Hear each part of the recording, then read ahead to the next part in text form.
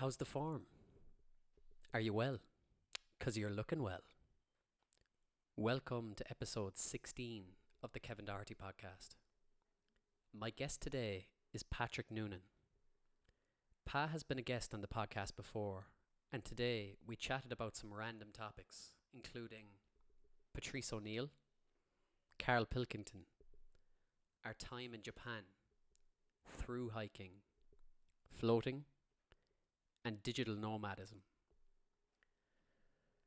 If you enjoy this podcast, I would really appreciate it if you helped spread the word by recommending it to a friend or sharing it on your Instagram stories and tagging me at the Kevin Doherty podcast.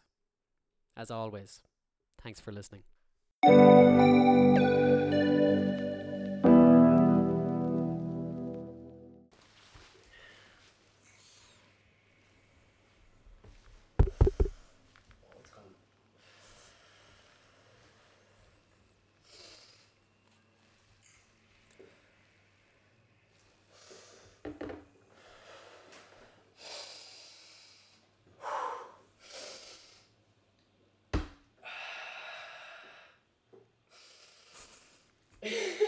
Keep this in.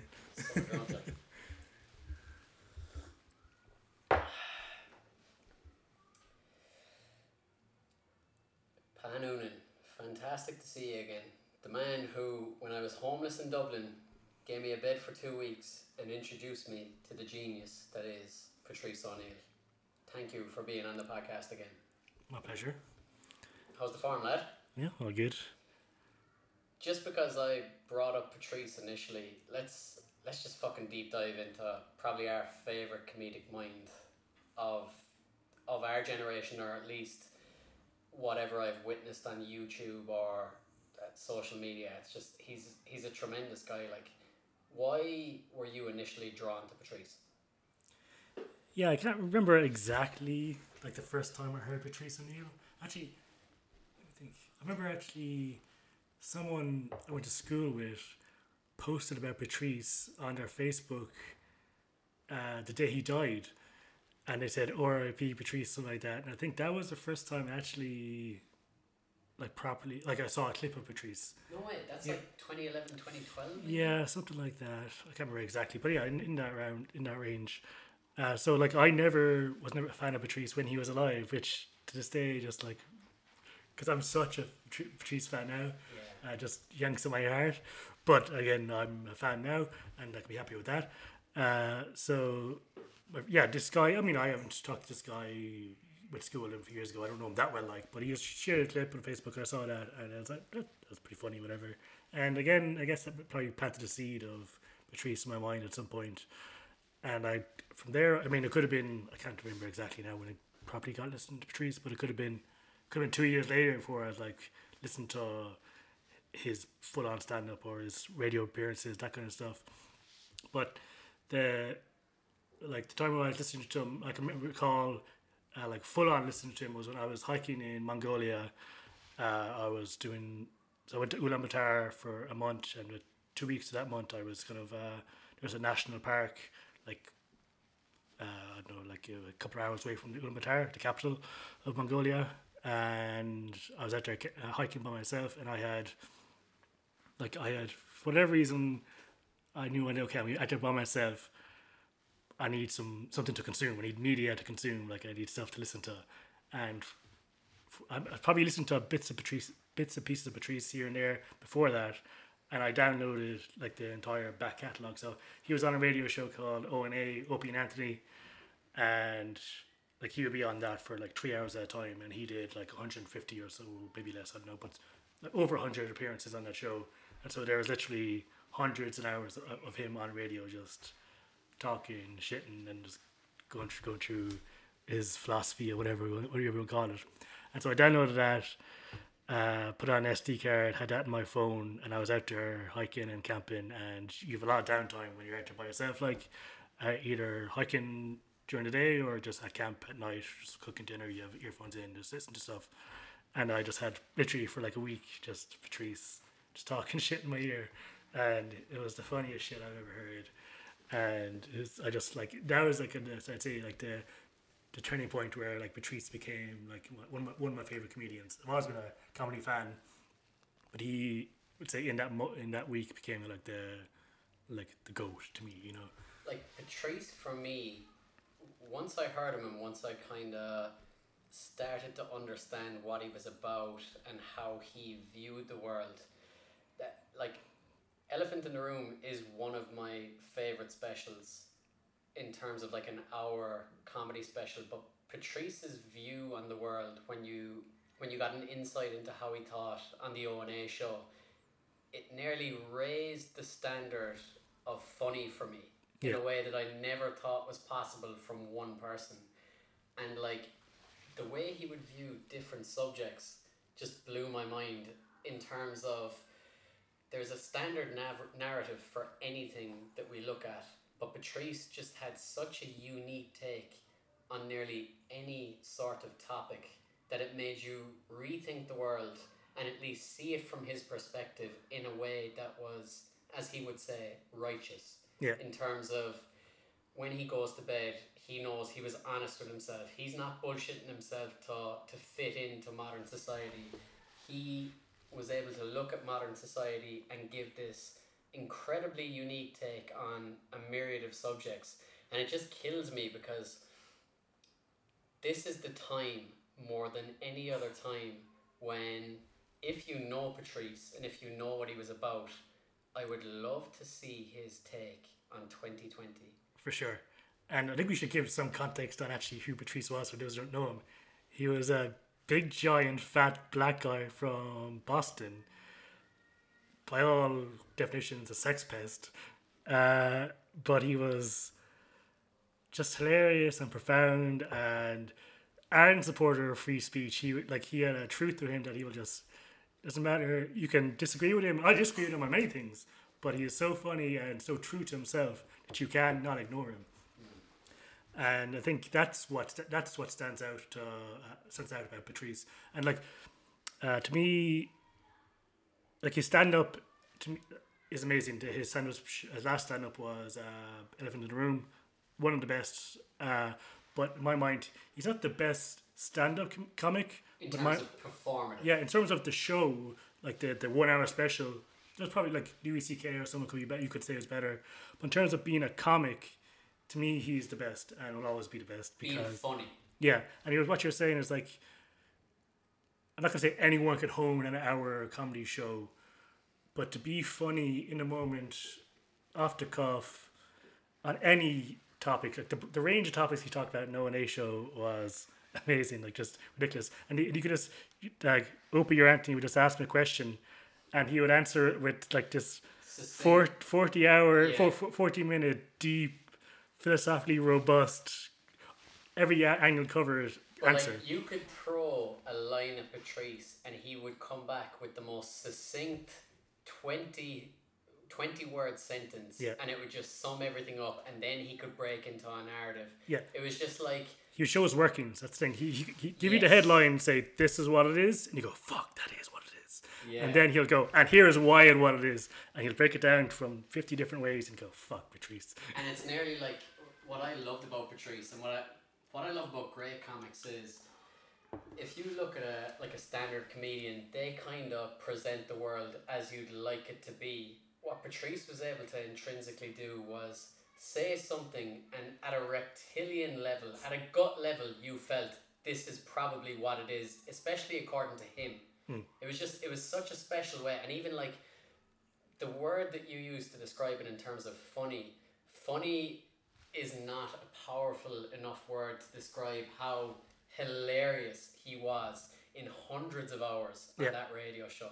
Like truly a special person. Oh, amazing. And just like same with musicians and all those people in the creative arts. Like if you look at what other comedians say about Patrice, they knew this guy is the guy.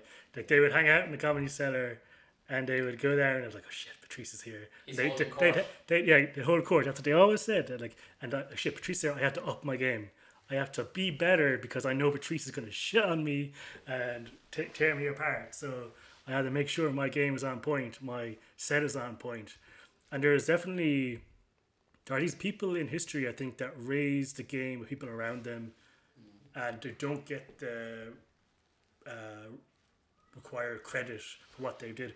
So like all the comedians around him were better for being around Patrice, but Patrice was such a ball breaker and bridge burner that most people listening just probably haven't even heard of him. I don't know, maybe I'm wrong, but like most people don't know Patrice O'Neill, who even if they're fans of comedy. It's like he's That's so true. He's a bit more niche, but if you are a true fan of comedy and you hear him, you're like, this is the real stuff. Are there any bits that kind of stand out to you as like historic bits when you look at the whole O&A thing? Like if you think of O&A, Opie and Anthony, and Patrice, is there any bit that straight away comes to mind where you're like, I love, like it's just one of those classic bits? There's quite a few, to be honest, but I don't know where to start. His take on Asians was 100% racist, but the funniest thing in the world. He used to talk race with Anthony, who is, for all intents and purposes, like a white right winger. You would say like Fox News incarnate almost, you know? Yes. And you would have deep conversations about race with Patrice, and those things were very illuminating in many ways, because it's so rare you hear people just sitting down talking about such a sensitive topic. And while being recorded. While being recorded. That was the huge thing. Like whenever you heard Patrice talk, you knew it was his genuine take on something, and even if it was a mild take or if it was the most extreme take, whether it be misogynistic, whether it be racist, it was his way of viewing the world, and that was so refreshing to me. Yeah, and I think one of the funniest examples like they did to illustrate this was they went down to New York sidewalk, and Anthony wore a Nazi helmet that one of the fans gave them, and then they were hail a cab, because there's a whole thing in America. No, not like Seek Heil cab, but they would hail a cab, and it was like there's a thing in like New York and Manhattan. If a black person hails a cab, they'll just be ignored. Right. And so they were testing. Okay, will a cab driver stop for a black person or a Nazi? Oh my god! And like they did like this ridiculous segment, and Patrice were just going off the rail when so they'd raise their hand, and like I think the first time, I can't remember exactly now, but it was like the first time they went to Patrice, like, okay, it's fine. We thought, okay, they're not that racist, and then they did, I think, the best out of 7, and like for the rest of it, he just lost entirely. There was like somewhere they parked halfway between, and they're like, "What are you doing? Are you a racist? Or why are you picking up a Nazi?" And it was just like a ridiculous illustration of a kind of profound almost point. It's like there's if you're a black person in Manhattan, they're not going to pick you up. And again, it's like just they're dealing with broad philosophical ideas in some ways, but just bring it down to that hilarious, silly, mundane stuff. And you just laugh at it, and in some ways it just makes it hilarious, and you kind of, I don't know, in some ways you learn through that. And then there's other bits of Patrice. Like he was a massive pop culture kind of guy, so he talked about films a lot. He's really into that. There's like a super cut on YouTube of like 13 hours of Patrice talking about films, and I'm a massive film buff myself. He has such a great perspective. Oh, amazing. And but like again, there's so much. It's like, and there's him talking about his time growing up in the hood, times his perspective on women, and his relation to the white world. Yeah, exactly. Like Anthony said that Patrice has like a PhD in white people. Yes. Do you ever see where he was talking about the song "Creep"? I love it. Amazing. So he's actually not on O&A at this stage, I think, and he's talked about it on O&A, but I know the clip you're talking about. There's another radio station. And so Patrice is talking about the song "Creep" and why it's so important to white people, and like how it taps into our low self-worth at the end of it. But he mentions one piece of music in "Creep" that if you listen to it, it's the and that's the most important bit of the song to white people. And I watched that and I was like, what the fuck? Goes, that touches white people's souls. Yeah, there's something about those two notes that just blows white people apart, and it's like, I am a creep, I am a loser. Yeah. Have you ever heard him talk about Fight Club? A little bit. Again, he's like, the first time I watched Fight Club, I was like, I saw something I wasn't supposed to see. Like, this is quintessential white man. It's like why the white man hates himself. Just this guy surrounded by like things as opposed to what he needs in life. The way he says it as well. I mean, I'm doing him no justice. Go listen to yourself. The way he says it is so incredible. It's like, I watched the film and I lean back and I said, I saw something that I wasn't supposed to see. I think I've seen something that's quintessentially whiteness, and he just starts pondering it like. Yeah. And yeah, he had a unique perspective on so many things, and when you're just listening to someone talk truthfully and honestly, and what Patrice would kind of dub as with kind of righteous authenticity, it's so refreshing, especially in this day and age, where you can people. I know we're all guilty of it. We just we hedge our bets, we hold back a bit. But Patrice singularly did not give a fuck, and it's so refreshing. Yeah, and it's kind of like everybody operates in a system where you might think something, but you're never going to say the way you experience that thought. There's some sort of a filtration system before you actually put it out into the world.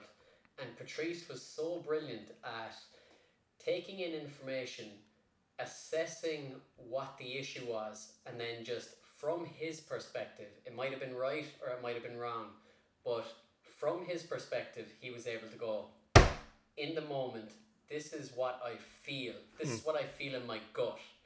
And he was just able to expand on ideas that are, especially in this day and age, so uncomfortable for people to talk about openly. It was beautiful to watch, and like anybody who's a comedy fan who is unfamiliar with the work of Patrice O'Neill, obviously his special Elephant in the Room is fantastic, but to get a real deep insight into why Patrice meant so much to the wider comedy community, his hang, that's what it was. It was hanging with Patrice, and that's the thing. Like his stand-up is a great gateway into Patrice, and O&A gives you a flavour of what it would like to hang out with Patrice. But what comics love was they said when you're with him in person, he was the funniest person ever to just hang around with, and he would just on a whim he could create a bit where any other competent comedian would have to spend 6 months or a year on honing that bit. He would just come out with it off the cuff, and it would be nothing to him. And that's the weird thing, like when you watch some of his raw sets on stage, you're like, with most comedians, their premises are so tightly honed before they start that it's really, really hard to essentially know if they're thinking in the moment or if they've actually essentially researched a bit and investigated it and honed it to a point where it sounds natural. Whereas with Patrice, he would come out with some stuff on stage that once you knew the guy, you essentially knew that he was coming up with something in the moment. And that's, like, as a performer, that is so admirable, and that is so brave, and that is so above what most people would do in a very challenging profession. Oh, for sure. It's like any walk of life, just to go up there when like nothing. Everyone wants to, like, their speech read out in full or whatever else. Just to go up there with just maybe just a keyword in your head or something. Say, I'll talk about this, and have the confidence in yourself to just to know that your perspective is as valid, that you can just talk about it and know that it doesn't matter what your take is, blah, blah, blah. You can just get there and it'll be funny. Like, I remember Patrice, I can't remember what it was. There was some like school shooting or some horrific event in America, and he was saying like all the other comics were waiting for Patrice to go up there and like take the bullet, essentially for like for the crowd. He's like, okay, I'll go up and talk about this fucking shit. And he went up there and just talked about it. And like, okay, now the dam is broken. Now we can all talk about it. And I just kind of think if you were in that like New York scene or whatever, and there wasn't that Patrice figure who wasn't willing to go break the dam, then it will take longer to get for everyone else to kind of jump in. Do you know what I mean? And for comedy, I think it's the first person through the door is always the bloodiest. And Patrice was like, yeah, I have no problem doing that. It's fine. And everyone else can flood in after him, and they can do their jokes as well.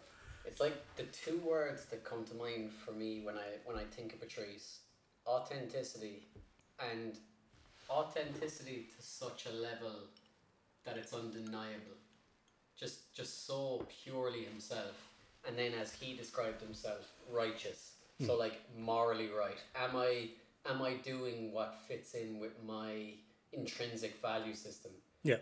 And so much of what he did was just speak his truth. Yeah. And again, you don't have to agree with everything he says, but it's an incredible benefit even to listen to somebody who maybe you completely disagree with his perspective on things, but just to see his take on it and the way he could articulate something in the moment was so powerful. And as I said, for me, it just raised what I thought funny could be in the moment. Yeah. What's gay is like, you said morally right.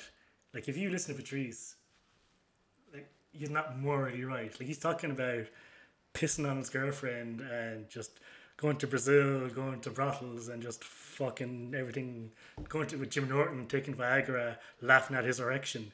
Like, he... like, there's some ridiculous things. And for me, he was kind of freeing in many respects because, I don't know, in some respects, I was like, so in university, I studied arts, and it's kind of, you gauge with that kind of pristine, progressive kind of ideology, and I totally agree in many respects of it, but sometimes this is the man with a cotton balls, sometimes it's funny to just hear some fucking dirty shit go down, and he just, that's like, he's like,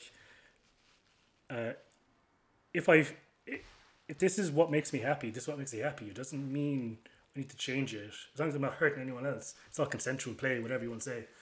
That to me, that's kind of freeing, just to hear someone so openly talk about that.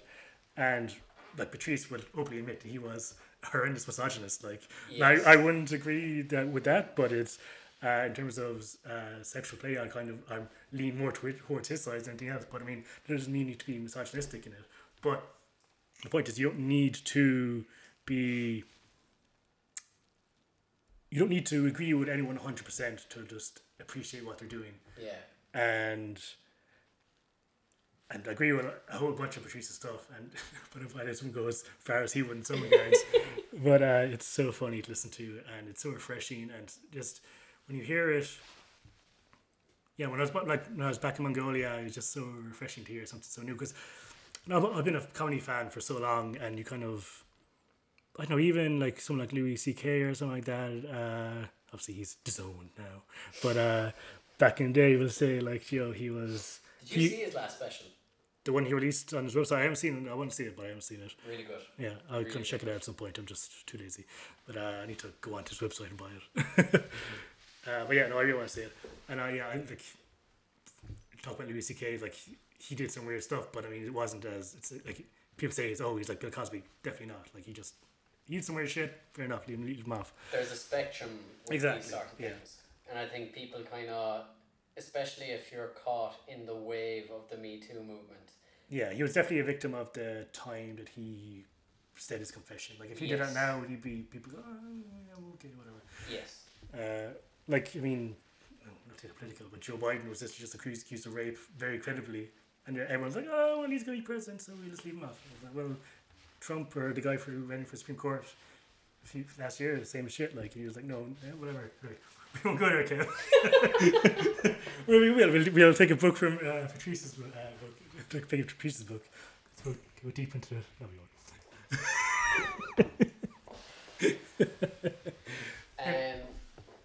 So, like, Patrice was probably the second person that I delved into in that way, where I was just listening to hours of him talk about different topics. The first thing that I ever did was delve into the mind of Carl Pilkington. Mm-hmm. And that was one of the most mind-blowing things for me, because Carl Pilkington never did stand up, just this unique Mancunian who ended up editing Ricky Gervais's and Steve Merchant's radio show, but his perspective on life and the way he would view unique things, it blew my mind to an extent where for years I couldn't fall asleep without the voice of Carl Pilkington in my ear. The same, yeah. The XFM shows amazing. Yes. And that's like I don't listen to radio in the sense I don't turn on the radio. And, who am I listening to today? It's like, but radio is a very unique medium in that there's no preciousness with it. We can just sit down. It's kind of like podcasts are kind of the extension of it now, I would say. But radio is the kind of just unique medium where you turn on the background. It doesn't matter if you listen to every minute, and no one's expecting a laugh every 30 seconds. You can go deep, or you can do it over a few hours, whatever. And it's kind of, and also it's only the medium where you can hear one person or a few people talking at length for hours over the period of years. Do you know what I mean? And it's as like, well, what's so unique about radio, like what's so unique about what O&A did, what's so unique about the Ricky Gervais show when it was on XFM, is that it was live. yeah, It's such a different thing when, like, if you fuck up in a podcast and yeah. I'm sure you'll edit out that Biden bit, you know. But like, if you fuck up in a podcast, as long as you're not doing it live, you have time to go, is that a sensible thing to release? Maybe I'll edit that a little bit. But with live radio, with free-form conversation, it's one of the most liberating things to listen to, because I think it's such an underappreciated skill or art or craft or whatever you want to look at it, where somebody is in the moment expanding on thoughts and literally jogging after their mind and trying to keep up with it. Yeah. It's so rare, whereas if you're writing a book, you can plan out what you're going to say. If something doesn't make sense, you can course correct. But freeform in the moment speech, it's a beautiful thing to witness when the people that are doing it are skilled at their For trade. sure. Yeah, like I'm probably listening to me going, this stuttering cunt, like, do you know what I mean? But when I can write, when I take the time, I can write, I would say, semi-eloquently. I can frame my thoughts in a cohesive manner. But to sit down and outline in a concise and beautiful and verbose way, it is a very unique skill. And when it's done right, and it's done with a mix of pure authenticity, humor, not even intelligence, like you don't want to say Carl Pilkington is intelligent, but just something unique, something different, something you haven't heard before. It's so refreshing, and like I've done it's the same with you. It's like I go to listen to Carl Pilkington going to bed, or Patrice going to bed, or when I'm out hiking. It's just like especially like when I've done a lot of like long distance hiking where I'm just kind of out there by myself, and you don't see people, like you don't talk to anyone you know for weeks at a time. But listening to these podcasts or these radio shows, it's kind of like, oh, I'm checking with the guys. Like there's a sense of familiarity there in some ways. It's nearly more than the fly on the wall experience if you're just sitting down and listening to, like, for the things that you're doing where you've decided to do like this individualistic pursuit. It's incredibly valuable to have at least a voice that you know and trust and love in your ear while you're doing something difficult by yourself. Yeah, and it would suck if it was my family going, Patrick, you can do it, I believe in you. I was like, shut the fuck up, I don't give a fuck. Give me Patrice O'Neill, like, give me something with some substance here. Like, and I don't need that. It's like, I don't need to be just constant affirmation stuff. But it's just, you want something interesting and, I don't know, something familiar in some ways, what you've listened to a few times, whatever, to kind of just listen back to. And because there's so much of it, like, Patrice must have had, I don't know, like, 300 hours. Carl Pilkington, I don't know, 100 hours, let's say.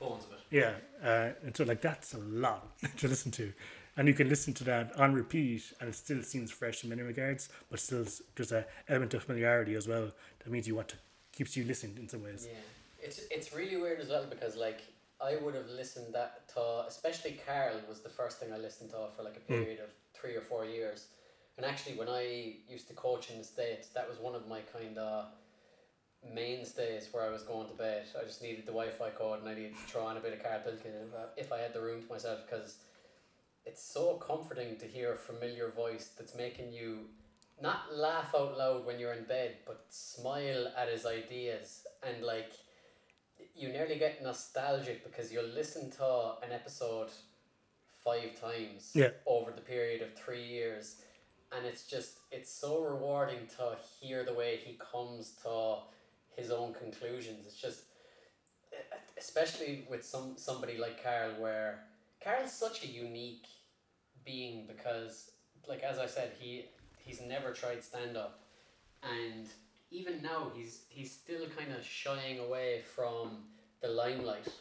But in terms of a unique perspective, like Patrice is undeniable, whereas Carl Pilkington is nearly unassumingly brilliant in his unique view on the world yeah, and how he sees all sorts of things. He's one of those people where you can throw an idea at him and he will come back with the most unique take on something, and it will just make you see things from a different lens, which I think is so important in this day and age, especially because, like, if you're on social media and you only follow a certain amount of people or a certain type of people, whether you know it or not, you're in this echo chamber, and ideas that you believe are just being reinforced and reinforced. But if you go outside of your comfort zone in terms of who you're willing to listen to or who you're willing to give your time to actually explore their ideas, it's so rewarding to see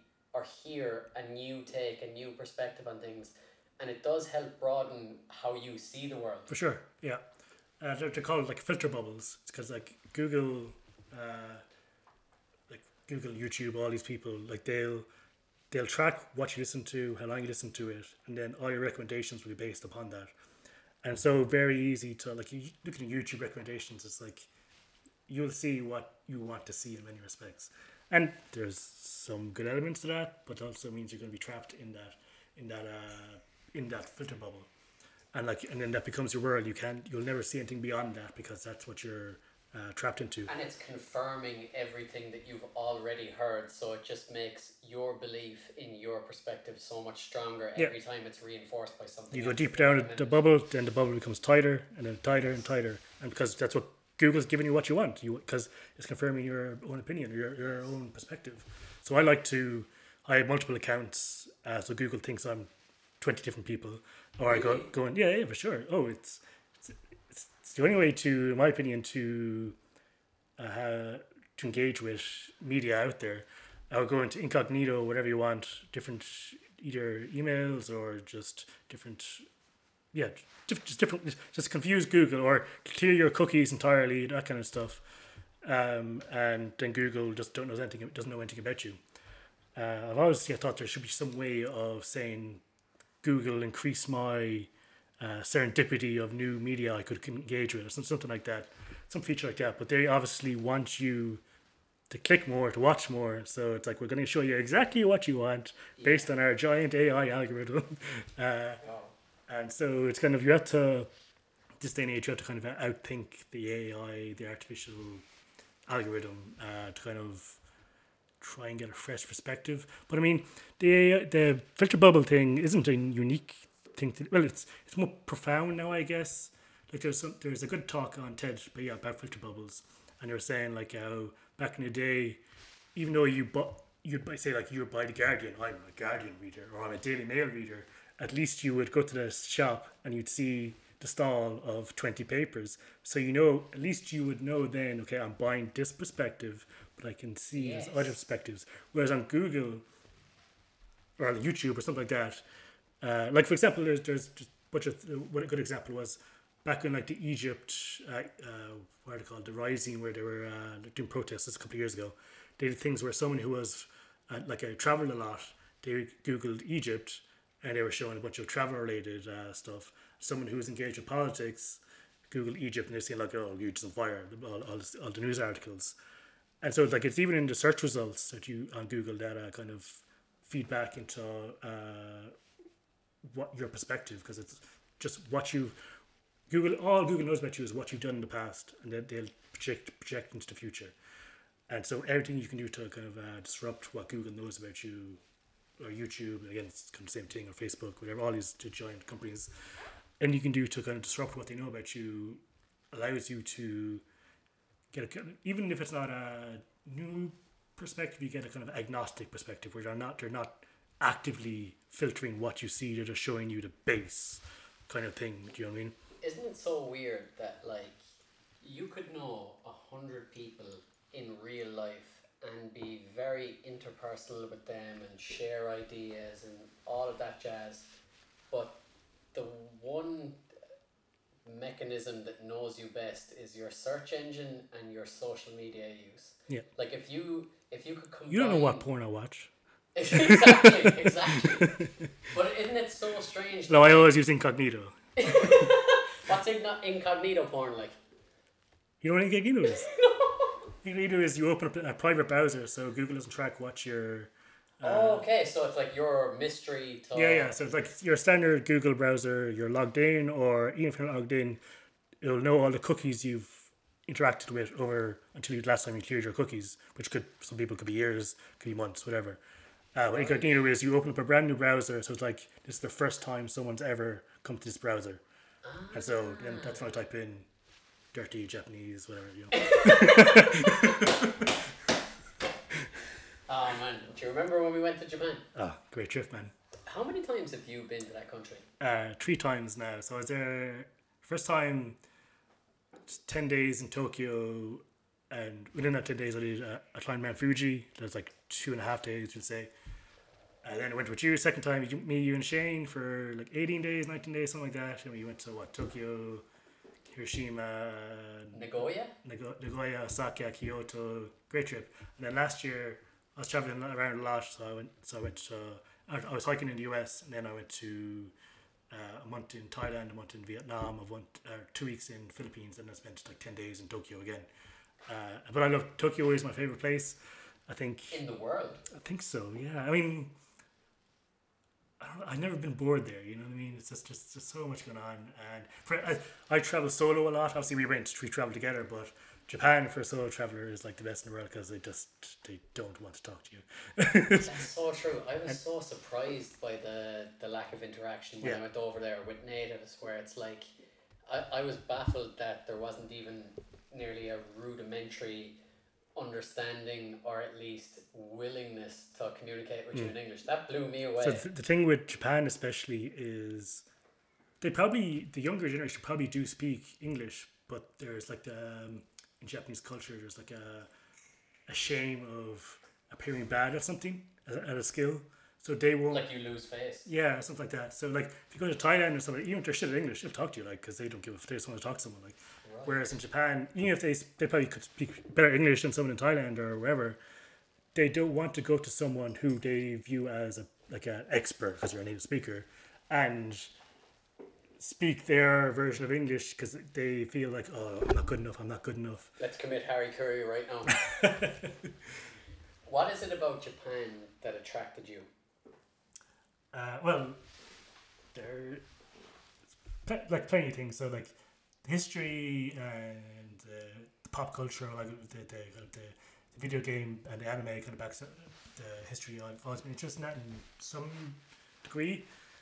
So like I was in London at the time working there, and I don't know if you ever think about this. It's like back at the time I was in the mindset was like I'd love to go to Japan, but I need to go there at least 2 or 3 weeks to get a good solid grasp of it. But I was like, no, I have 5 holiday days left for this year. I'm just gonna fucking go to Japan, and I think I maybe just like a bank holiday. And if anyone's thinking about going traveling, that's the biggest advice I'd say. Just fucking a week is fine. You'll be jet lagged, maybe whatever. I kind of don't believe in jet lag, but we won't get into that. Yeah, it's like people put off a trip they desperately want because they can't go there for 3 weeks or a month. Go there for a week, it's fine. So I went there to Japan, and Tokyo is, yeah, it just seemed as this. I love going to. It's weird. I love a bit of everything. I love getting out into the wilderness where I'm by myself, but I also love giant anonymous cities. I love the whole spectrum. And Tokyo is as giant and anonymous as you can get in many respects. Maybe New York could be on par, but they speak English, so it's kind of not as in your face in some regards. So I love getting to Japan, into Tokyo, and just exploring. Like what I always do is the first time I get to a new place, I always take one day with no agenda, and I just walk for like 8 hours, 10 hours, and just get lost in the city. And no, it's the best way to get no city, because you just, for one thing, I go from my hotel and I just, okay, I'm gonna go left or right. Yeah, Gone. it's nearly like surrendering to the idea of immersion rather than I have to go to here and do this English speaking tour. It's just boom, get out there. Yeah, exactly. And like I'll check some museums or the things you want to do afterwards. But some of the best days I've had has been walking randomly through a city. Like when I was in Ulaanbaatar, like I walked down some random road and there was an abandoned jet plane there on the side of the road, and they had just built around it. They didn't take it away. And I was like, "What? Why is this in here?" And I was like, that wasn't, to me. That's like a landmark. That's amazing. That's in Mongolia, is it? Yeah, Mongolia. Yeah. Like to me, that was like a landmark, but it wasn't anywhere. Like it wasn't like on the tour things to see. But that was like the most amazing shit I've ever seen in my life. Just an abandoned jet plane, and they just built like tower blocks instead of moving it. They just built around it. Wow. And so when I walked through the tower blocks, and like you see people just looking at you, it's like, what is this guy doing here? Like, who is this white guy? Like, and then in Ulaanbaatar, they're kind of more not as familiar with tourists, obviously. So it's more in your face there. I'd never even heard of that place until you went there, and then I was like, Jesus Christ, Pa is out there. Like, that was never. It's a very interesting city, man. It's because Mongolia used to be a communist satellite, but it's an ancient Buddhist culture. So nowadays, it's like they have these really ancient. The city is a weird mix of really ancient Buddhist temples next to like decaying Soviet like giant buildings next to giant cathedrals to capitalism, because that's what they are now essentially. Really? So it's just a weird mix of everything, and it's kind of just, it's interesting in that regard, like just to go around and look at it. And in terms of hiking, it's amazing because you can just, they have like half the population lives in Ulaanbaatar. They're the ninth largest country, maybe eighth largest, I can't remember. Like they're a giant country, and then so they have 1 million in Ulaanbaatar and 1 million in the rest of the country, which in terms of like population density is just nothing. So literally outside of the capital, there's like you can walk. Is that what they call the steppes? The Mongolian steppe is like towards so they have the desert up north kind of, and the steppe kind of below that. But yeah, I didn't venture too far into that, but I was up to kind of a national forest nearby Ulaanbaatar, because kind of if you want to go across the steppe, you probably need a guide. But I much prefer just self-sufficient. Everything on my pack and everything on my back. Sorry, and I can just go and do it. And even though the scope of the adventure is smaller, in many ways it's bigger because you're by yourself as opposed to you're in a jeep with some guy. He's like, "Hey, let's go this way." You're like, "Ah, that's fine." So I always limit the scope of the adventure even if it means, like the step would be a grander thing to view, but I'd rather just, if I can do it, something by myself is better in that regard. Anyway, back to Tokyo. Can I ask? So you've been to Japan 3 times. Yep. Like, just being perfectly honest, would you have enjoyed the time that you spent there in solitude more than the time me and Shane went? No. What was it like? So, like, I love traveling by myself because it's kind of there's 2 things. So, like, when you're traveling with people, your sphere of what's possible is bigger, but the sense of enjoying what you get for it is slightly diluted. Whereas if you're by yourself, your sphere of possibility is smaller, but every victory is your own victory. Is that because, like, if you're with a group, you have to come to some sort of consensus? No, I mean, it's literally, if you're by yourself, going to a restaurant, ordering in a foreign language is a victory. Whereas if you're with friends going to a restaurant, you can fuck around with each other and stuff. Yeah, you're like like you're never awkward because you can just bounce off your friend or your friends, whatever, and you can kind of just have fun with the situation. Whereas if you're by yourself, you feel like a toddler, just like, I want some sushi. But so even though like the sphere of opportunity is smaller, even though small things feel more, they're not as diluted because you've done it. Like if you get the subway by yourself in Japan to A to B, I did that. You know what I mean? Whereas That's if so true. we're friends, if we get lost, it doesn't matter. Then we can just we'll always have each other. Yeah, and even like when we went to Japan, essentially me and Shane were passengers on your trip because you were like, this is like a good. But way I was to there do it. before, so I knew Tokyo. Exactly. I know what you mean, but I mean it's like, yeah, I kind of in You planning planned it. it out to an extent. Yeah, and I hate planning a lot. I think we had a good balance there on that trip. I think because essentially what I did was here's Tokyo, here's all the cities we are. Obviously we had to plan the train journeys in between. Then everything else was just gonna let blocks open. We said here's a list of 50 things we could do in Tokyo. Yes. We didn't say we're going to do this today. This No, today. that's very true, and it's like the only point I was trying to make No, is that going to a place that was so foreign to me, it felt like I still had training wheels on because you had been there before and there was structure rather than me having to think, fuck it, what am I doing tomorrow? Yeah, for sure. You were like, these are some suggestions, which was brilliant for us, but I appreciate what you said there much more now. Like it makes sense why traveling by yourself and exploring things by yourself is so intrinsically valuable. Yeah, because it pushes you outside your comfort zone just inherently. Because like if you go with so much your friends, you're going to explore something you all kind of want to do. Yeah. Whereas I don't know, like we did some crazy stuff in Japan. Like, do you remember Shane got too sick one night? We went. Sex show. Yeah. So the night before, I think we went to big Roppongi. night. Yeah. And we went out and had one of those wild nights. I ended up the next morning walking through what I remember as a Japanese office. I was walking through an office, I think, out of my mind drunk, looking around at Japanese people working away at 10 o'clock in the morning. And I think at the end of that whole debacle, I was down €1,300. I'm not really sure why.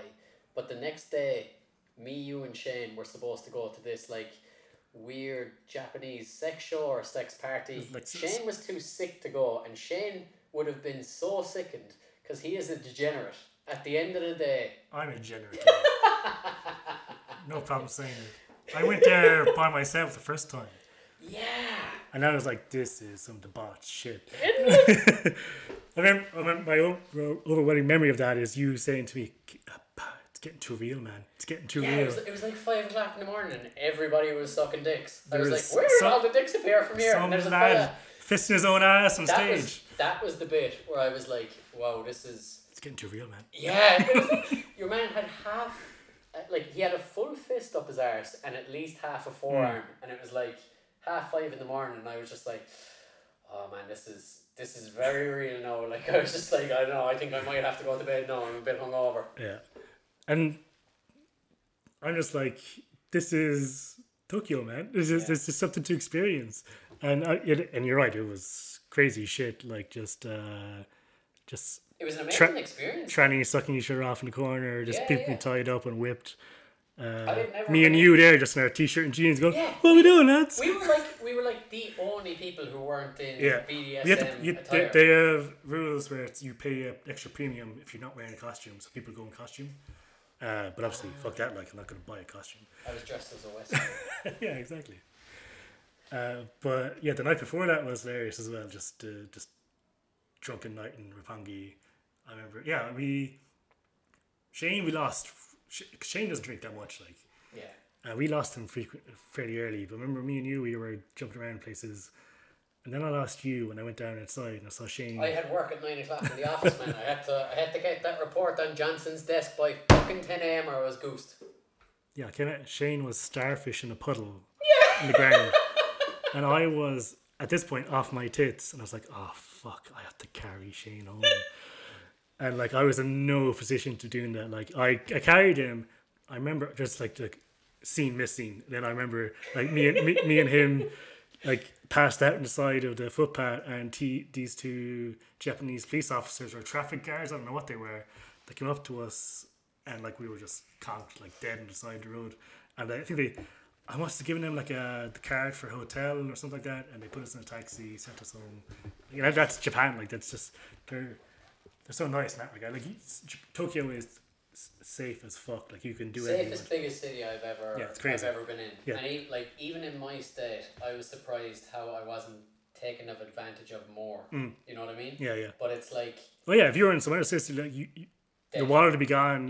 Yeah, exactly. wander into the wrong area, date. Yeah. But over there, I was amazed by how, even in my ridiculous state, I was so confident of the fact that regardless of how bad I get, I'm not going to die from my own negligence, which was an amazingly refreshing thing to experience in a different place. Yeah.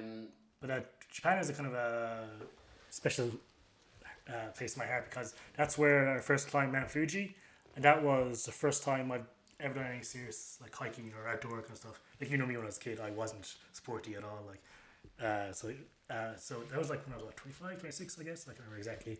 But I climbed Mount Fuji, and Mount Fuji isn't that difficult. You did it. We did it the second time we were there. What's that saying about Fuji? Oh, what did a wise man climbs Mount Fuji, an idiot climbs it twice or something like that. I've climbed it twice. So, but I loved it. I loved it. Both times I've done it. It's a great time. Like the first time I climbed Mount Fuji, like you see 80-year-old men and women climbing. Yeah. It's like it's not. Especially if the weather is okay, it's not challenging. In the timing, between July and September, you're fine to go. And if you don't get like we started, it was raining, but it cleared up pretty quickly, and it was fine after that. But when I went, it was perfect conditions, and I got to the top. Like usually, you stay overnight in one of the huts.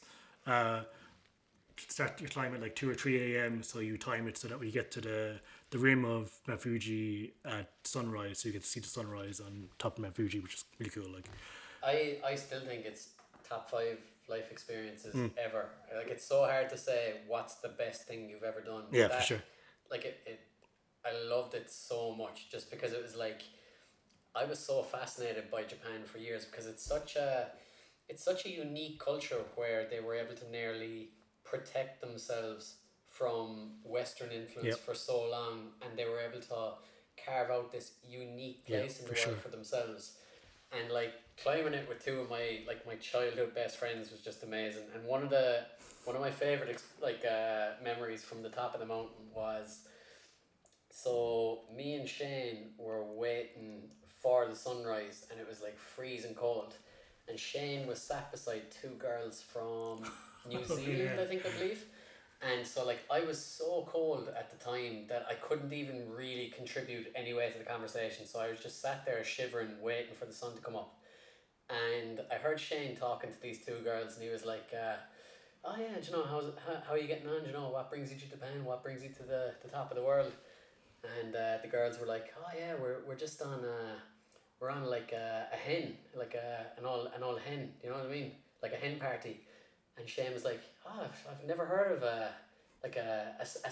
no, actually they said a stag and hen party. And Shane just went, oh, I've never heard of one of those. It's like, oh yeah, you know, like a bride's about to get married and all their friends go off and just have like a crazy time. And Shane's like, oh, that's such a unique idea. Like, do you want to tell me more? And they went into detail for 2 or 3 minutes, and I was just listening to this in the freezing cold. And then Shane just butted in and he goes, oh yeah, in Ireland we call that a stag or a hen. And it just killed the conversation, because I think they called it like fox or hen. Yeah, like you could definitely infer what they're talking about. They left and Shane was just clueless as to why the situation broke down. It's one of my best memories on top of Fuji. Like, do you remember when his hat blew away?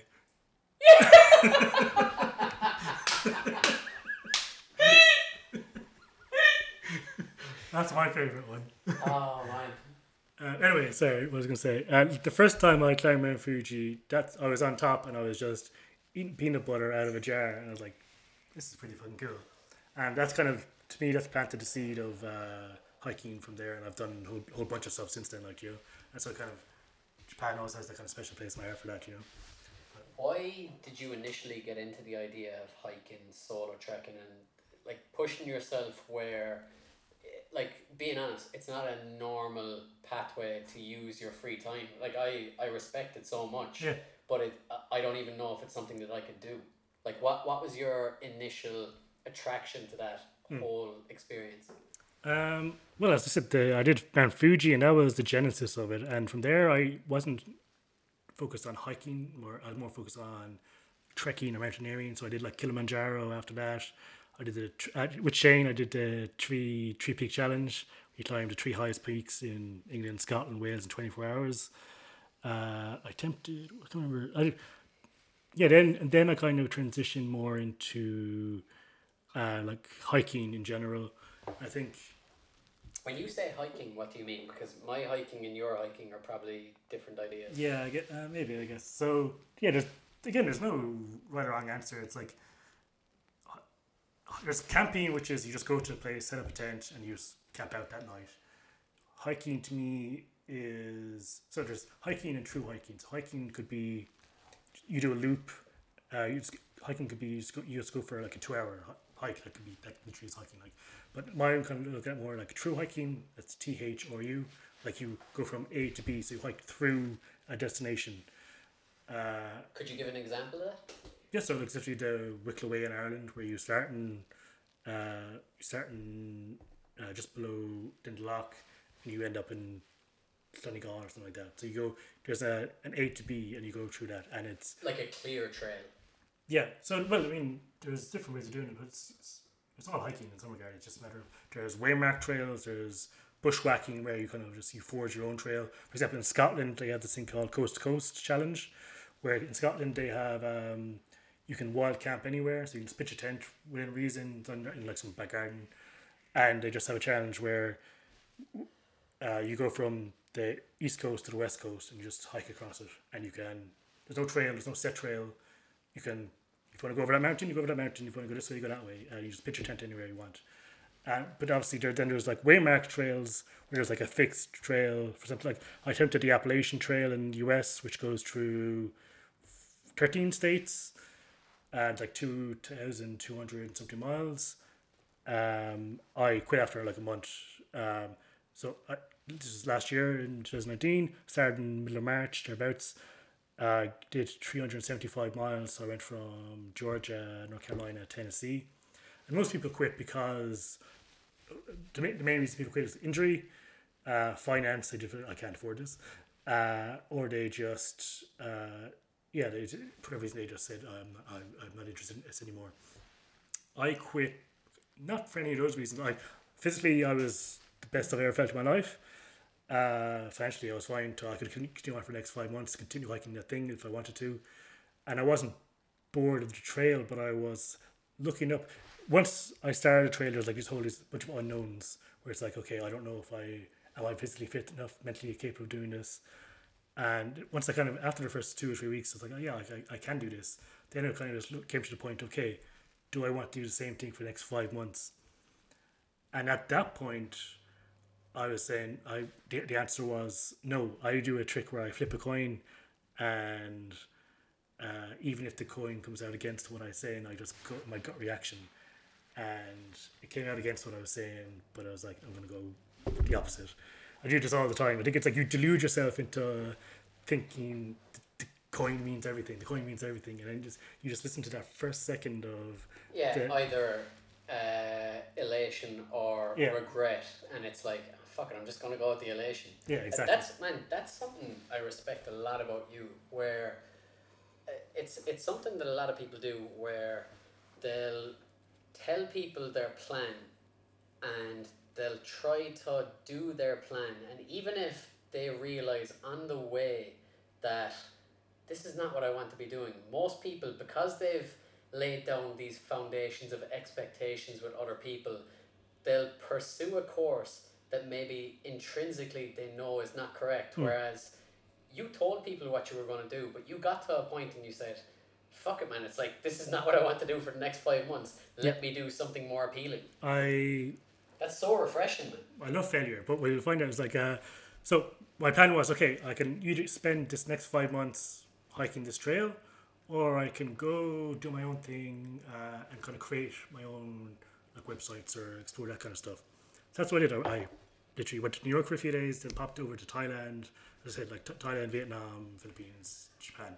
And in that time, I wasn't just faffing about going to parties, fucking ladyboys. I That was was the weekends. exactly.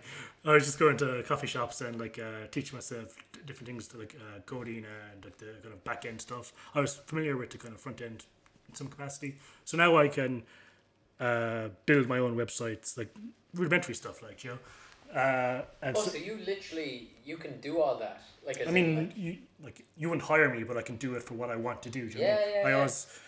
I'm very comfortable with the idea. Like it's like you start with what you want to achieve. Okay, then I can learn what I need to achieve that. Do you know what I mean? You don't need to learn all the programming to build a website. Just learn what you need to learn and say, okay, what do I want to build?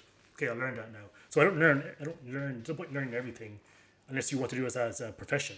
I just didn't realize, like, when you were talking earlier about your website, I didn't realize that you built it from scratch. Essentially, I just thought you. Well, I won't say scratch, but like you just do what I learned what I need to learn to get it out online and get people using it.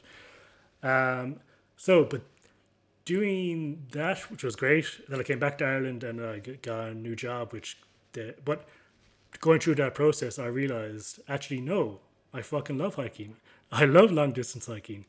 And so now I'm going through a process. So after that, I kind of wanted to reorient. I was going to hike the PCT, which is Pacific Crest Trail. It goes from the Canadian border to the Mexican border to the Canadian border. It's like similar distance, like I don't know, 2,500 miles, something like that. It's like Biggie v Tupac. It's just east v west, like. Yeah, people say the Appalachian Trail is harder because it has more elevation gain, but the PCT is a couple of hundred miles longer, so it kind of evens out overall. But whatever, it doesn't matter.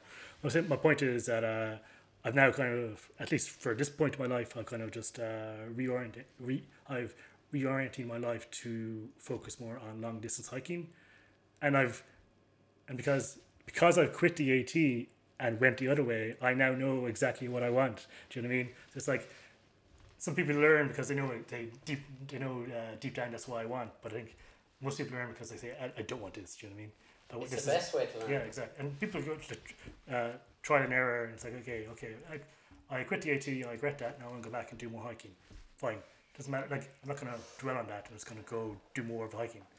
I think what you said about travel at the start of the podcast as well is so important for people to nearly internalize, and it's not just with travel, it's with everything. It's like you said that you literally had less than a week to go on some bold new adventure that you knew you wanted to do, and like I'm a victim of this as well, where my thought process is no, everything has to be perfect. I need to give myself the right amount of time, the right amount of finances, the right amount of leeway to fail. But it's so important just to take that first step and see where it takes you, because to some extent in different areas of our lives we all get a little bit paralyzed with this is what I want. I know what I want intrinsically. The paradox of choice. Yeah. It's like it's a psychological phenomenon. It's studied. Like it's like if you just have two pairs of jeans to buy in a store, you make an easy decision. Go to a store and there's 20. Like what the? I don't know which one do I pick now. That's called the paradox of choice. Yeah, I think it's paradox. I think it's paradox of choice. Maybe I'm wrong. Look it up. But there's something out there about relates to that.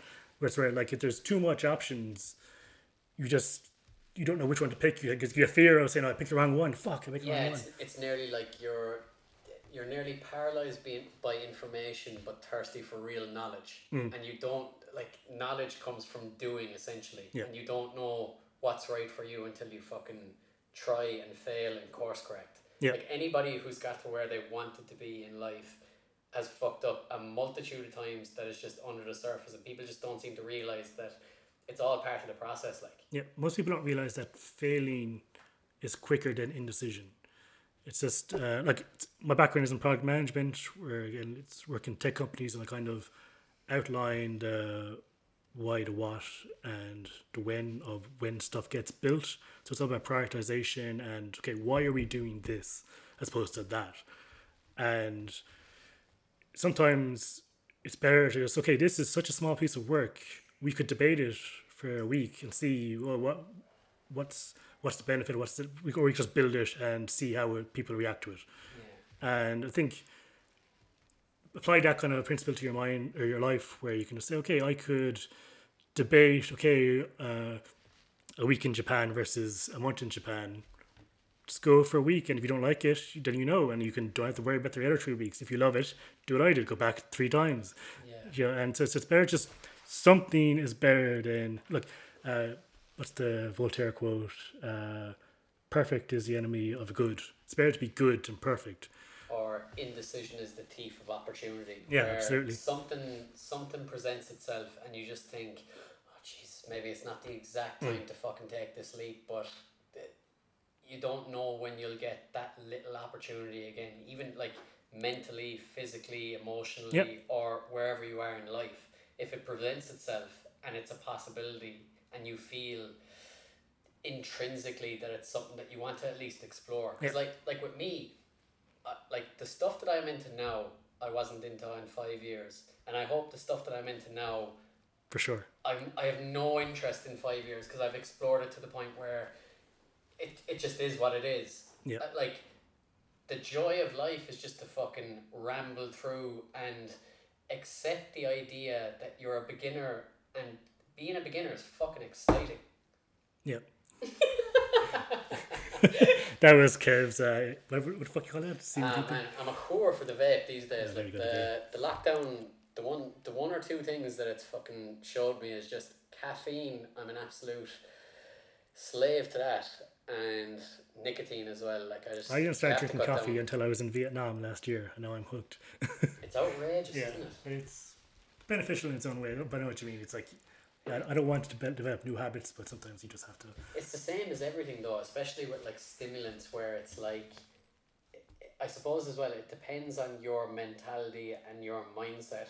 But I know that I over rely on certain stimulants throughout the week, throughout the day, and it's so important just to be able to nearly take that week of a detox where you're like, right, I'm not going to toke that vape for 7 days. That's what I'm agreeing with myself. Or go off coffee for 7 days and just reset your reaction to that substance. The exact same like fucking when people go off social media, 2 or 3 days later they realize that their reactiveness and the way they perceive the world is all based on how they're ramping up their dopamine to a ridiculous extent, taking in random information, if that makes sense. The social media thing is interesting though, I think, because they are just extensions of ourselves in a sense. Like, people kind of blame social media a lot, saying, oh, it's injecting this negative stuff into us, but I think it's just accentuating aspects of ourselves.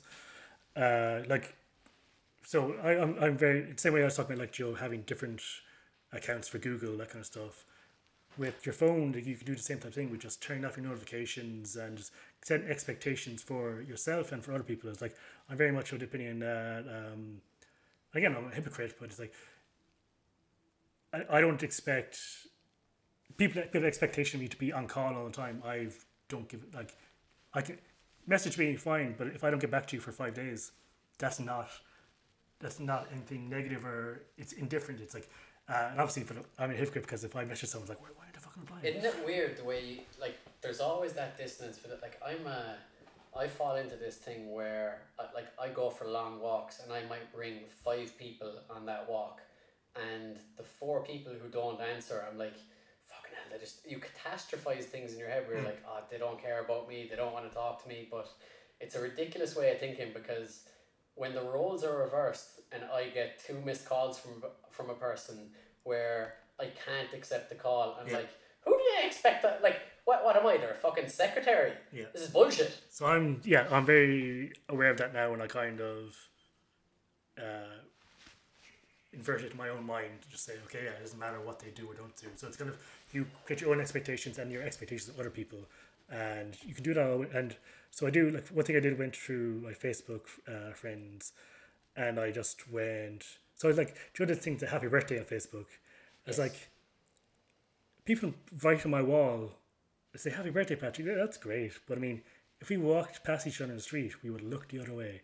And so I just like a year or two ago, I kind of made an arbitrary rule to myself. It's like, I'll only ever directly message someone happy birthday as opposed to writing their wall. That's, man, Because like, that's what Facebook became, especially for our generation. We're both 31. Like, Facebook was the social media platform for so long. And then in the last probably 2 years, 3 years, it's just become this weird, like, it's something that I never look at, Facebook. yeah, But when you go on and you look at somebody's page, it's just happy birthdays from 11 months ago. exactly, absolutely. So now my rule is, yeah, I only message someone directly happy birthday, and my rule is, okay, if I'm not comfortable messaging this person directly happy birthday, why am I comfortable doing it publicly on their wall? Do you know what I mean? Social approval. So now I don't do it. Essentially, I just message people who I want to message. Like, and I've gone through all my friends, and I've unfollowed everyone who I wouldn't be comfortable directly messaging one to one. And so now my feed is just people who I would message one to one, and there's some like hiking groups and other groups that I engage with because for whatever reason they're interesting in some regards to what I want to do in the future. Like, but so now I've tailored my Facebook feed to have some utility as opposed to just a bunch of, I don't care if you have kids, fuck off, I don't care, you got married. It's this random I met who was in school with 10 years ago. Yeah. So it's like people obviously get despondent with social media, and so they just go fuck this and delete everything. But then there's like an element of FOMO in that, and I think you inevitably just come back crying to it. It's like you're back on with normal. So I think if you actively and like engage with and tailor your notifications and who you're following, all that kind of stuff, so that and curate what your feed is, your wall is, whatever, it can actually become a tool as opposed to a weight on you. You know. That's so true, isn't it? And it's something that like most people wouldn't think about doing. It's something that I haven't done like with Facebook or Instagram or whatever sort of social media platform you look at. The same as everything in life, it's like if you're taking in random things, expect random results, good or bad. Like you can't control that scattergun that you're exposing yourself to. The exact same the way if you were going to look at your nutrition plan during the week, very rarely do we apply the same focus of what we're taking in on a caloric basis or a macro basis into the digital realm where, and like I'm guilty of it as well, where you will just expose yourself to a plethora of things, good or bad. And it, like the shitty thing is, even a cool person, you can see what they do online and it can influence how you think about them, even though you know who they are in real life. Yeah. Because it's like, especially for close people, maybe you might know them in real life and know them in an authentic way, and then you see how they're trying to portray their life in an ideal way, and when you see that gap, you judge them. You do. It's a weird human trait, and it's fucked because, like as you said there, it's completely in our wheelhouse to use it as a tool.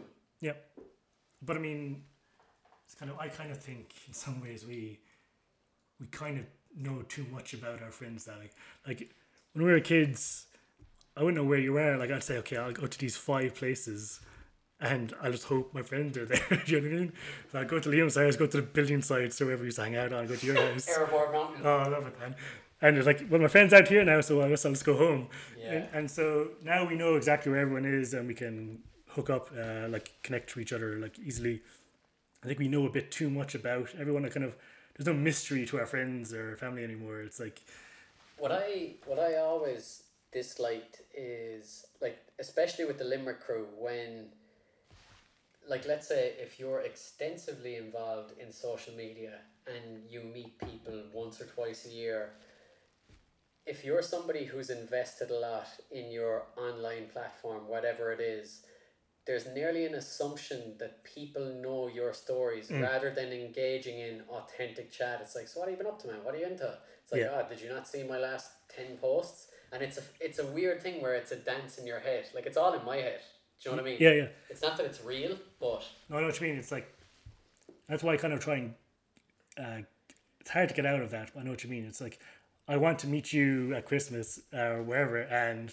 As you are. What do you mean? Yeah, I know. Sorry, but at Christmas as I am, and then we'll talk. Yeah, but like any big life event, I will know before I meet you. Do you know what I mean? Generally speaking, whereas there's no more serendipitous spontaneous kind of. I meet you at Christmas. It's like, oh, yeah, I had a kid. It's like, what? That's crazy. That doesn't exist anymore. You know what I mean? Yeah, And maybe it shouldn't exist, but there is something that I think we you missed we all that. we all overshare. Even like I barely use social media, but even I overshare. Like, Yeah. you know, And as well, it's like the reaction from your friends of telling like a positive move in your life in whatever direction is positive for you. It's so much more like humanely rewarding when you see them go, oh, fuck, I'm in fair play. That's cool. yeah, I didn't realize you were into that, rather than you got 20 likes for having a child. yeah, exactly, yeah. Pat, as well, like it's important for me to draw attention to the fact that you're not only the person that introduced me to Patrice, which, like, however it happened, I'll be eternally grateful, but you also introduced me to one of the weirdest ideas and weirdest practices that I've ever experienced, but one of the most beneficial, using float tanks. When did you discover those? I think like everyone else in the world through Joe Rogan. Like literally the site in Dublin, they reference Joe Rogan on their website. It's hilarious. So I was living down by the canal, just must have been maybe, I don't know, like a 10-15 minute walk away from that place. I can't remember. It was Harvest Moon, I think it's called. Yeah. And they do float tanks there. And so I was like, it's 10-15 minutes from my house. I'll buy a gift pass or whatever it is and check it out. That's what I did. So it's like, when you buy it individually, it's so expensive. It's like €60. Like, this is ridiculous, but fuck it. I've haggled them down so much that at one stage I was getting midday floats for like €15. Yeah, and I think if you buy in bulk, it's actually quite reasonable. But to buy one at a time is to like try it out. I'm not going to buy 10 because I've never done it before. You know what I mean? So I tried it out, and it was very interesting. Like it's a very unique, singular experience. It's just like, what the hell is this? Like, I've never experienced this before. And like the first hour I did, like I think everyone has a similar experience where like maybe the first 10, 15, 20 minutes you're just more concerned on the actual physicality or the context in which you're in. You're like, I'm in a tank naked in the middle of Leeson Street or wherever the fuck it is. It's like it takes a while to get out of that, you know. But once you get past that, then yeah, it's a great way of just being introspective, great relaxation. You get to magnesium in your skin, that kind of stuff. And yeah, I just found it very relaxing. And after that, I was like, this is great. You come back feeling refreshed. And at the time, I was doing some like very simple meditation, and it kind of helped that. And yeah, so I after the first time, I loved it, and I bought like a 10 or 20 bulk pass, and it wasn't no, you weren't living at the you didn't crash you weren't crashing my place. There was a different place. So yeah, I think I brought you and Tiernan at different times to come down and just try it out, because they had 2 tanks. So I was like, well, why not just bring someone so long, like Joe. Since then, I've introduced at least 6 or 7 people to it. Like, and Yeah. I think it's one of those lovely experiences to when you experience it, and like over time you see probably more benefits, but when you experience such a unique space and a unique way to spend your time, I think it's so vital to try and spread the word about the benefits. And like, the benefits are going to be different for each person, but the biggest thing that I got from it initially was the idea that like life is so on the go. You're always connected with your phone. You always have these things to do. You always have things that you're worrying about in the future, certain regrets in the past. But it's like, when you're truly alone with your mind and you watch it think, you get an idea of what those thoughts are and how they're affecting you. And the tank is one of those rare spaces where if you experience those thoughts, they're undeniable in the tank. There's no distraction that you can reach for 20 minutes in, because you have another 40 minutes to sit with those thoughts, however comfortable or uncomfortable they are. Yeah, I mean, I've always been fairly introspective, just say naturally, and again, when I'm out hiking, that's a very introspective thing as well. But yeah, it's like when you're in a tank, it just augments that to like by 10 or whatever. You know, it's like there is nothing. You can't even, the weight of your body isn't even upon you, like, you know, and so it just strips away everything, and it's literally just allows you to just focus really intently for even an hour isn't that long, like, and it goes super quickly. Once the first time it feels first time is probably the longest it ever feels Yeah. because the first 20 minutes you're just getting used to the experience. It's so novel. Yeah, exactly. But once you get that out of your mind, and the second, third time you go back, it's like that hour will feel like 20 minutes. Do you know what I mean? And it just again, even if people think you have these grand epiphanies, like no, it's not about that. Like you just go in there, spend an hour by yourself, thinking whatever you want. And as well, it's probably the exact same with everything. If you go in with incredibly high expectations, you'll be disappointed. But if you just go in and just go, right, whatever happens for the next 60 minutes, it is what it is. You'd be very surprised where your mind goes at certain points and how it's just easier to nearly notice that thoughts are thoughts and they just appear, and you are hopefully like if anybody who practices meditation, the goal in a sense, or at least the first goal, is to realize that you are an observer of your thoughts. Your thoughts aren't you, and the tank can just be a really, really beneficial tool to see that in action to some extent. And sometimes you'll get stuck on negative thoughts where Yeah. you'll be in it for 20 minutes, but Well, it's such a unique space that I would recommend anybody to try it once and just see if it's something that might help you in any way, shape or form. yeah, I totally agree. And again, even if you have negative thoughts, I think that's fine. Negative thoughts are good in their own way. It's like you need to confront those things, whatever you want to say. Like I might come to the opinion that you're the inevitable output of all your inputs. So it's like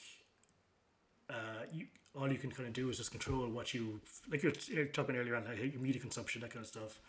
If you can control that, like, and feed into that, that's something you consumed input like 20 years ago or 10 years ago can bubble up today or tomorrow. It's like there's a kind of a people nowadays want to consume something that to be immediately consumable, Joe, in their mind even, Joe. Yes.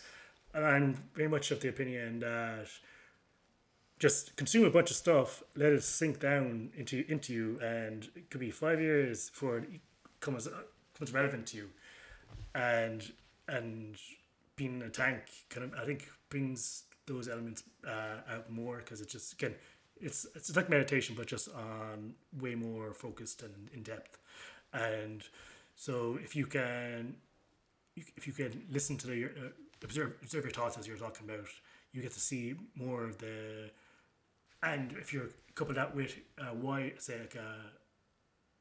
variety of things you're consuming in terms of media or philosophy or whatever you want to say, everything, like if you're in a wide variety of things, then you see a lot more connections occur in a kind of a confined space like a foot tank. Whereas if you're out by living your day-to-day life, even if you're an introspective person like me, the fog of day-to-day life just gets in the way more often, and so it kind of allows you to dig deeper more quickly in many respects. And it's one of those things that in modern society just isn't valued the way we value input. It's like we don't really value processing time, like as you were saying there. It's all about consumption, buy the new thing, meet up with the new crowd, read the new book, watch the new movie, and it's just nearly filling time. Whereas when you get into that tank, whatever comes up is going to come up. It's like you can't necessarily stop it, especially those first few times. And it's just really, really interesting to see where your mind can go when it's untethered from day-to-day life. And like the tank is just, it's the most unique space I've ever been in, and it's literally just a bath of Epsom salts that's hopefully body temperature, and you can't see and you can't hear, but it's invaluable in today's world where stimulus is at an all-time high, especially pre-COVID, when you're just walking the streets, living your life. And like to an extent as well, like the flow tank is an amazing space to do that, but I imagine that a lot of people have been living lives on pure momentum until COVID struck, and for the last 3 months it's given you a slap in the face to say, is this what I want to be doing for the rest of my life? is this the safe option that I've been pursuing and now it can be taken away? Why the fuck wouldn't I try to do what I want to do to some extent?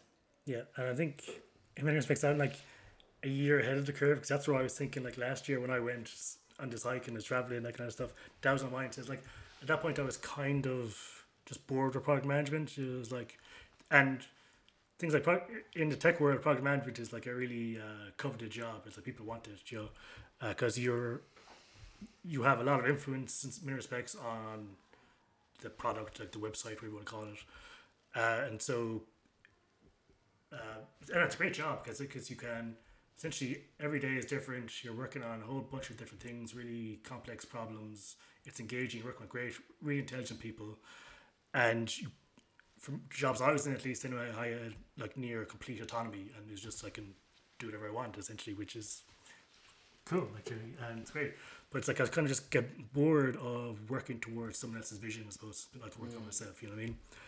And that's what I was saying about it. Like you kind of humans, you just inevitably fill to the context in which you're in. It's like you outgrow the job, but you outgrow, even though that's like kind of a boundless job in many respects, and it's very coveted and it's very interesting at times. You just do it long enough, you just go, you outgrow it, and you go, okay, well, I have all these skills I can apply to something I can do myself. You know what I mean? But that's my train of thought there. What It's like the just to grasp on the point that you made at the end there, the idea of outgrowing something that you're doing for a set number of years, like the people who continue to find new things that interest them are the most fascinating people to talk to. As in, if you meet somebody who was doing the exact same job 10 years ago, doing the exact same hobbies as they were 10 years ago, it's like, man, like if you're content, that's incredible. Yeah. But you've missed out on a decade of mystery because, like, again, when I look at my life, like, I have no kind of long-term vision where I'm like, I want to be at the top of this mountain when 50 years in the future. Yep.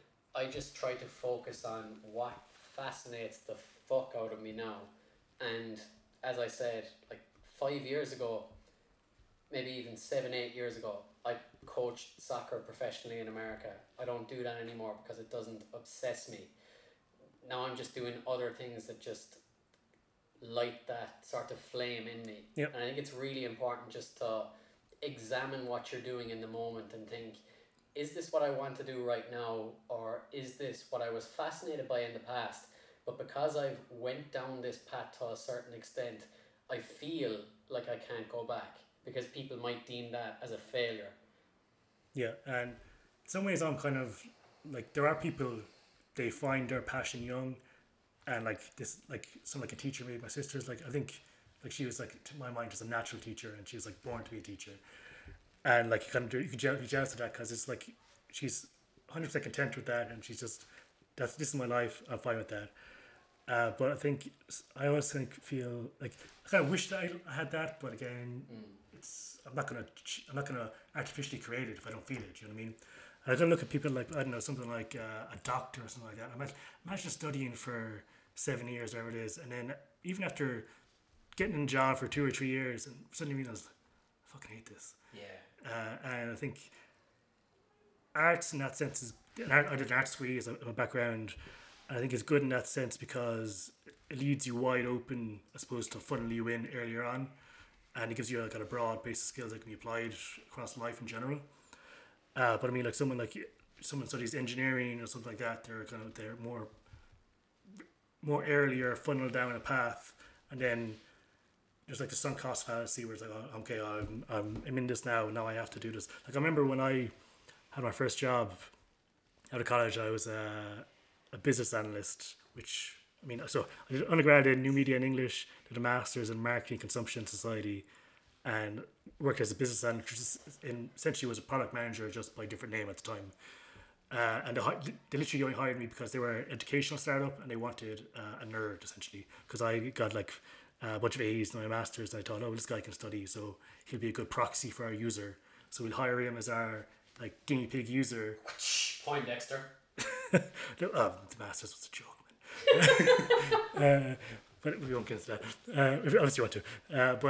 Yeah, so they hired me essentially as kind of just be a proxy for their user. I kind of learned the product management ropes there. So then, like I applied when I came out of university. I applied for like, I don't know, like sent out like 200 CVs. It's ridiculous. Like, but for whatever reason, these guys gave me a chance. And it was actually a pretty good. Looking back, it was a pretty good job. They paid me nothing, like, but it was a good job to start off with. But it was like I remember after the 6 month probation period, like I looking up, I was working super hard. So like I was like, fuck yeah, I fall asleep in this, and then they gave me the like permanent position, and I remember just this horrendous feeling I had. I was like, oh shit, because I looked up and I was like, this is the rest of my life now. And like I think when you go through college, university, like there's always an unknown ahead of you. Now I was just like, oh shit, now I'm in a job. Now I got a permanent position, and I looked up and I was like, oh fuck. And even though I loved about maybe 5-6 years of product management I did after that, I always think back on that. It's sticky feeling. It only lasted like a day or two. Do you know what I mean? Like it was just a kind of natural reaction. Just oh shit, I have to. This could be my life. Like I could literally be working for the next 40 years, which is it makes me sick to think about. But I always kind of focus in on that feeling sometimes, where when I'm making like big life decisions, like if I'm going to go hiking or something like that, it's like there's that voice saying, no, dude, stay the course, stay in this cushy job, it's paying you well, low risk. And then I just go fuck it and just think back to that feeling. I just go fuck it, go like that. Like I remember when I was this is random, but when I was a teenager, I said like I'm going to live till I'm 100 years old. I kind of said to myself, if I live my life and had the mindset I'm going to live like I'm going to be 100 years old, I think there is some placebo effect that could make that more likely, and maybe that could be true. I don't know. But when I was in maybe 19 or 20, I was like, no, that's the wrong way of thinking. So now I live my life as if I'm going to die at 50, and so now like last year was maybe I was 29 at the time. I can't remember exactly, but let's say 20 years, 20, I said, okay, when I was thinking about like quitting my job, this cushy job I had, going to go hiking, like throw everything away essentially, like, you know, and I said, like, I used that as to reframe the mindset. I was okay, I could be dead in 20 years. And 20 years is a tangible thing when you live 30 years, do you know what I mean? Yeah. Whereas if you say, I'm going to live another 50 years or 70 years, that seems, it's ages away, you know, it doesn't matter. And so I kind of do these knowingly bullshit things to my mind to create a kind of artificial delusion and urgency to make me do stupid things like leave a cushy job. I know they're stupid, like there's no reason why I should do these things, like, because everyone wants to the easy thing is to do is just stay in a nice job and go on and not do a ridiculous hike across America. But the beautiful thing about life and the tragic thing about life is that as far as we know, you only get one go at it. And that's an atheist side, that's why I agree as well. Whether you play it safe or whether you just fucking swing for the fences, essentially that's it. Yep. And it's just it's so important. Like, let's say, the idea of risk is so different to different people at different times in their life as well. Sure. Because when you're younger, when you're single, when you've no family obligations, when you've no property obligations, when you've no loans, you're more free. But as society kind of piles these things up on you, we feel, in a sense, artificially trapped. And that's such a trick of the mind. And like what you're talking about there, where you just give yourself this little bit of impetus to say, maybe I only have 2 decades left. Maybe I only have a fucking year left. Like, nobody fucking saw COVID coming. And exactly. Everybody had plans. 2020, man. New me, new diet, fucking new relationship, new job, new fucking life. Boom, Corona. I should be in the desert in California right now. Hiking like a motherfucker. No, here I am, talking to Kev. But it's just, we, as humans, again, we don't contemplate the idea that death is inevitable enough. And any of these big ambitious things that we want to do with our lives, we'll push it out on the long finger because we think it's the sensible thing to do. But if you found out that your life wasn't going to be 50 years and you realized that you had 60 months left, then what would you do with your life and how would you find meaning in a meaningless existence? Mm-hmm. It's such a valuable thing just to not think of life as this everlasting thing, because it's so finite and nobody knows when they're going to be fucking hit by a bus or struck down by a new fucking pandemic. Yeah. And Pat, I respect the fuck out of you, because you've carved an unconventional path where some people will look at you and go, what the fuck is he doing? But other people who are just sick and tired of convention look at you and go, oh man, that's what I want to be. Yeah, exactly. And like I've been in that office job looking at things like, man, I wish I was out there doing something crazy. Like, and I used my 20s to travel a lot, so I did a bunch of things, and I'm like, sometimes I think I'm too hard on myself. I look back at my 20s, I'm like, oh, I wasted that, I could have done more. But actually, I look back, I did a bunch of crazy cool stuff, like, you know. So it's kind of like, but you need to be constantly pushing yourself. I think the idea that like happiness has a level of entropy to it, where so What you mean? people say, oh, once you're content, you to be content, and then once you're 100% content, then you're fine. But I think the law of entropy is that over time everything degrades slowly. So something, for example, would be if something's orbit of the Earth, it'll just every year, every orbit, it will very slowly get closer towards the Earth, and eventually it'll just burn up and crash into the. So it's like planet. your level of satisfaction with the status quo of your life, or what do you mean by entropy in that context? Yeah, so it's like if your definition of 100% purely content right now, over time, will degrade. Because I was talking about where humans we grow into the context of our lives, and so I think a lot of people get complacent with their happiness and say, okay, I'm happy right now, ergo I would be happy for the rest of my life. There's no the laws of entropy don't allow that. You know what I mean? Yeah. You grow into, you will eventually, and it could be 1 year, it could be 20 years before the laws of entropy apply to your level of happiness, whatever you want to say. But at some point, you will deorbit, if you know what I mean. And so and it's the idea of like happiness is such a, for a lot of our lives, very intangible, because we think when I get to this point, Yep. I'll be happy. And because we're thinking in yardsticks or goals or long-term visions, the real happiness is being excited by the process. Like 100%. crossing that line, like let's say one of my goals this year, and like there's obviously no marathons this year, but I was like, by the end of August I want to do a marathon in Ireland, and that was my goal.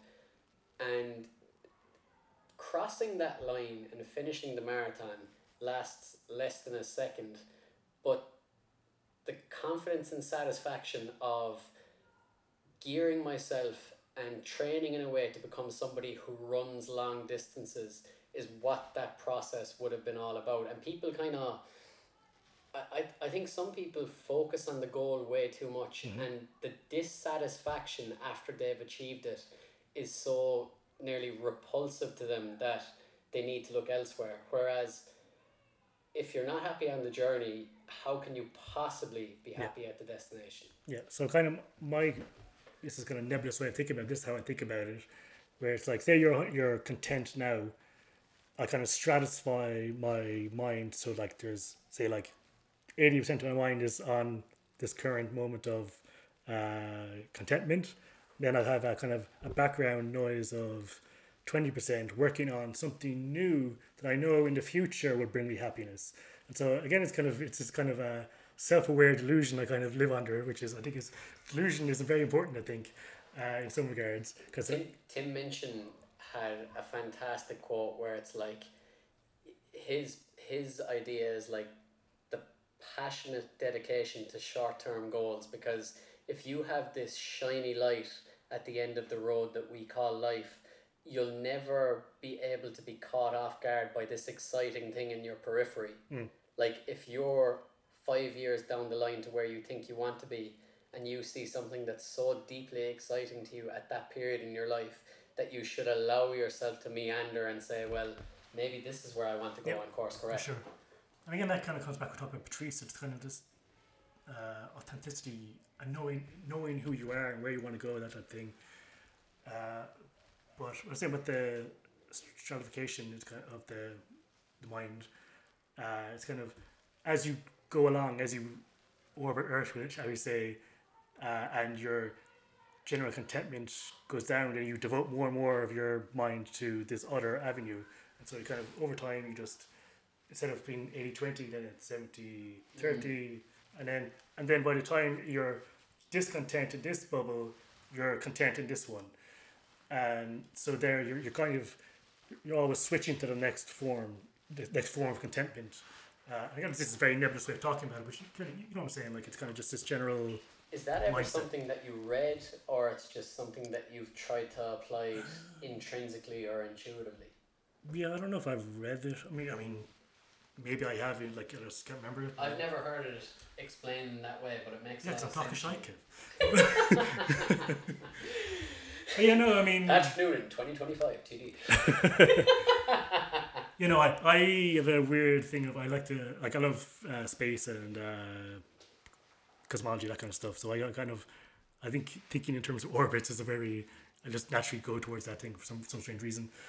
But yeah, maybe it's some theory out there. I'm sure someone listening, that's Copernicus theory. I don't know. Like, yeah. I don't know. But that's how I kind of map it in my mind, at least.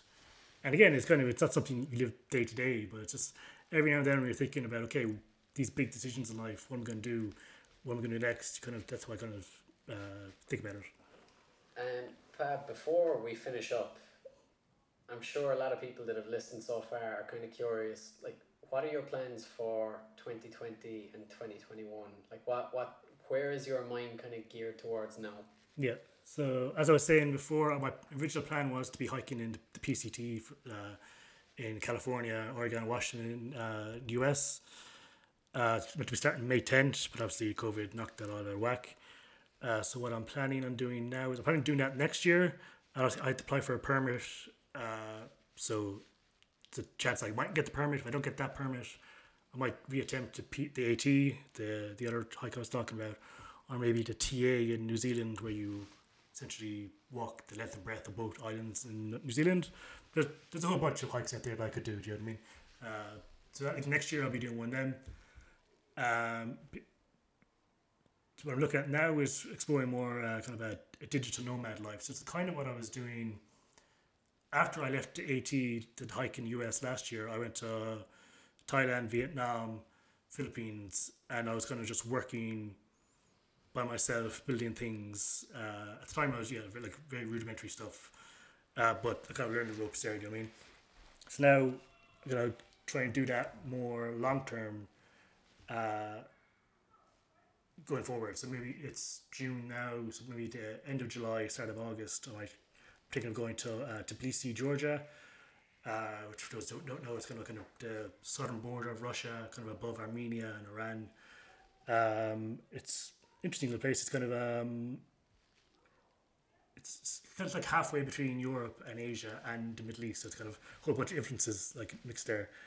But they're really open to tourists going in there, or like the digital nomads. It's kind of this thing called the community is called. Essentially, it's someone who essentially works remotely and bounces around the world.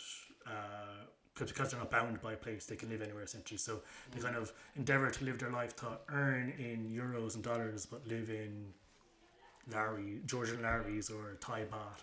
So it's like, instead of spending 1,000 a month in Dublin to live in a stable like I do, I can spend 200 or 300 and live in like a nice 1 or 2 bedroom apartment in Tbilisi, and then.